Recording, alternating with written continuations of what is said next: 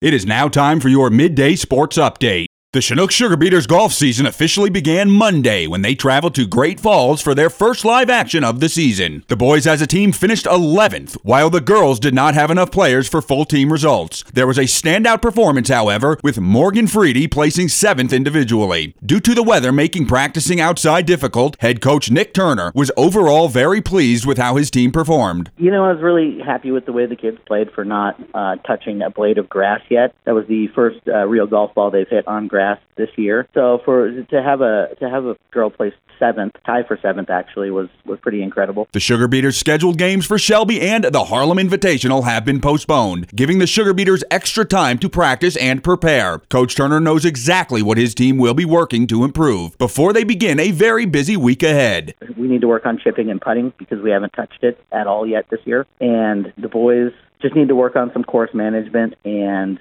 chipping and putting as well. That's where we gain most of our strokes. And we still can't get on the golf course here in Chinook. That's going to happen on Monday. And then next week is booked full of tournaments. We've got a tournament Monday, one Thursday, one Friday, and one Saturday. So we're going to get lots of time out on the course, which will be great for the kids. The Sugar Beaters will be back in action next week.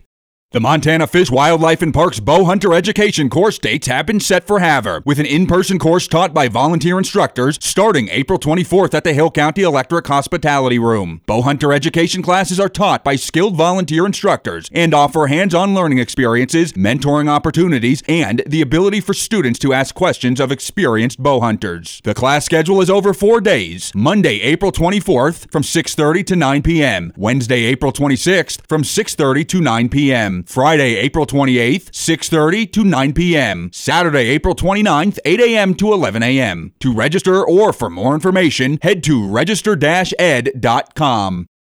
Longtime Frontier Conference Commissioner Kent Paulson announced his retirement date scheduled for June 30th, 2023. Paulson began his term as commissioner in 2009, is the longest-serving commissioner in the history of the conference. Carroll College president and Frontier Conference chair of the Council of Presidents, Dr. John Ketch, said Paulson is to receive the title of Frontier Conference Commissioner Emeritus. Kent's leadership over the past 14 years has truly defined the Frontier Conference. He has worked tirelessly to serve the 10 institutions in 4 states which comprise the conference. The Council of Presidents, which I have the pleasure of leading, wanted to express our deep appreciation to Kent for his leadership. Paulson has been the recipient of many awards in his tenure, including the MCA Outstanding Contributor Award, MCA Distinguished Service Award, and the NAIA Charles M. Administrator of the Year. Congratulations to Kent Paulson on an amazing career. And that'll do it for your midday sports update. Reporting on Sports 4 New Media Broadcasters, I'm Eric Gray.